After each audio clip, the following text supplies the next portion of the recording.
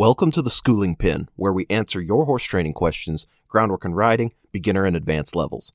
Today's reining-related question comes from a lady who messaged us on Facebook about what to do if your horse has a bad habit of diving their shoulder to the inside whenever you're circling, and you find yourself always having to check the horse with the bridle every few strides to keep him upright and in frame, but things still tend to fall apart whenever you put your hand down for any significant amount of time.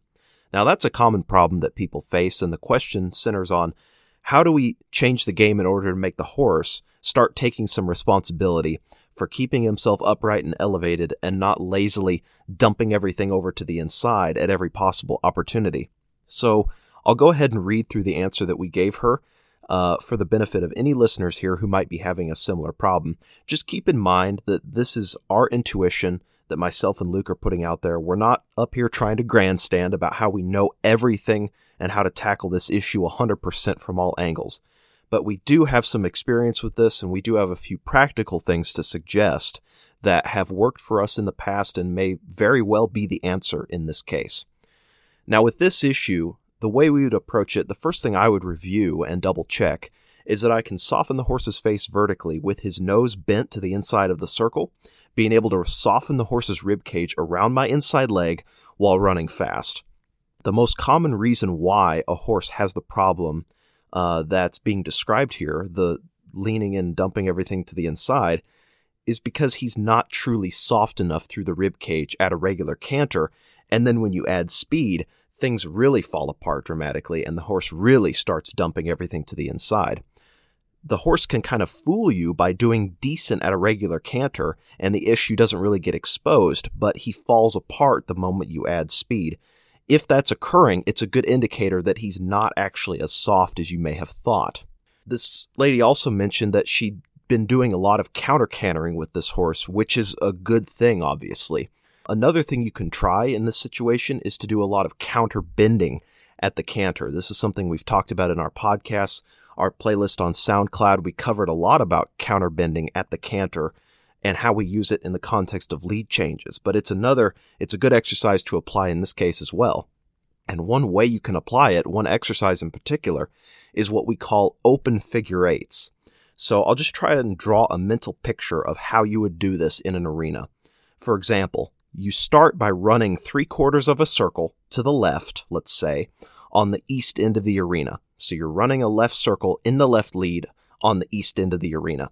You're coming around on the top of your left circle with the fence on your right side. But as you come off the fence and approach the middle, instead of coming all the way through the middle and completing the circle, you pick up the horse and start counter bending that horse on an arc to the right. So you pick him up and counter bend him at the canter off the circle. So you're pushing his rib cage and shoulders and everything to the right while keeping his head, neck, and body shaped to the left and keeping him cantering in the left lead. So then as you're counter bending him at the canter on that arc, once you reach the edge of the arena with the fence on your right side again, you then will pick up a new left circle. But now you're on the west end of the arena. So you'll do several repetitions of this on both sides of the arena. In this example, we use the left lead to start out with. Ultimately, you should practice this on both leads. And if you're doing this drill correctly, your tracks will look like a figure eight that doesn't join together in the middle, or like the top, like two tops of a heart shape kind of sitting across from each other, mirroring each other. They won't connect in the middle because you never reach the middle. You head for the middle, but then you're always counter bending an arc off of that circle, avoiding the middle and pushing the horse out onto a new circle on the other side of the arena. Now you can also practice running a fast circle, and at different points on the circle, you just counter bend the horse off of it. And you can use this as a bit of a reprimand when the horse really dives to the inside by, for example, circling left until you reach the middle of the arena, then counter bending the horse in several tight circles to the right. Now, you're not going to be able to carry the same speed in the counter bend as you did when making your large fast circle, but that's not the point here. You just want to keep cantering, stay on that left lead in this case, and keep that head bent left. So when you counter bend that horse to the right in this example, you're going to do a minimum of 2 tight circles counterbent that way. Then release, put the horse back on the original larger circle. Essentially what you're doing here is you're making the right thing easy and the wrong thing difficult. You're giving the horse a chance to keep himself upright on the large circle, but if he starts to fall in, you're going to take him into the counterbend and put him in more of a bind. You'll think pressure, pressure, pressure. By counterbending a couple tight circles right there, you're putting the horse in more of a mental and physical bind. It gives you a chance to move him off your legs, stand everything up, then release and put him on that larger circle once again. And the horse will start to pick up on the fact that just keeping everything stood up and staying on that larger circle is a lot easier than being bridled up and counterbent several tight circles the opposite way whenever he falls in. He'll start to get the hang of that after a few repetitions. Now, the counterbending exercises are great, and I'm mentioning them here because they can prove so valuable for getting a horse truly soft through the body and fixing a lot of problems with leaning. But I will say that 99% of the time, the problems with leaning and diving the shoulder to the inside and diving and dumping the rib cage over like that, those are simply a result of a lot of stiffness in the rib cage, as I mentioned at the beginning here. That combined with a lack of responsibility and mental engagement on the part of the horse. So it's a 2-part equation, and one dead giveaway of this being the case is, in fact, if you're always having to get in the horse's face, check him with the bridle, and just constantly maintain everything, and you can never let him run on a loose rein or add a lot of speed without things falling apart. Usually, if that's the situation, it's a dead giveaway that you're dealing with a combination of a lot of stiffness and unbrokenness through the body, through the rib cage, plus the mental aspect where the horse isn't taking responsibility. So one thing you can try to correct that is a little reverse psychology when circling. Instead of trying to manage everything and correct the horse every few strides, go one-handed, put your hand down, and actually lean your upper body in toward the center of the circle, daring the horse to drop everything to the inside. And if he takes the bait, you're going to aggressively jerk the reins to the outside of the circle across his neck with rhythm until he gets back out onto the circle. Then release the reins, put your hand back down, and keep circling. Then lean your body to the inside and dare him again. And every time he takes the bait and starts diving to the inside of the circle, you'll correct him by dramatically pulling or jerking the reins with rhythm across the middle of the horse's neck toward the outside of the circle to get him back out onto that original circle.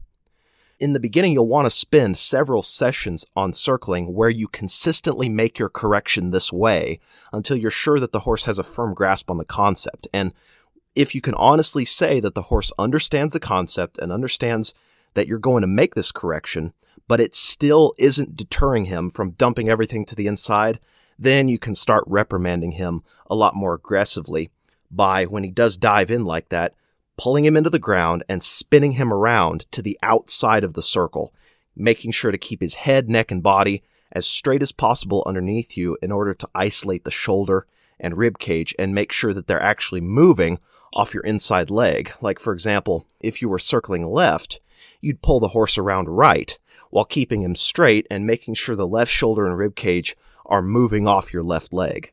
So you'll do that and then immediately put the horse back on the circle. So you want, again, it's about making the right thing easy and the wrong thing difficult. You want the horse to recognize that the circle is the easiest place to be and that dumping everything to the inside just results in discomfort and a lot more hard work. But the only way that works is if you're disciplined about putting the horse on a loose rein every time and daring him to make the mistake, letting him commit, and then reprimanding him. If you're always protecting the horse by adjusting his frame and correcting him every few strides, he won't get the point. Rather, not only do you want to leave him completely alone, you actually want to encourage him to lean everything to the inside, and then when he takes the bait and chooses to let everything fall in, you make a more dramatic correction and then turn completely loose again.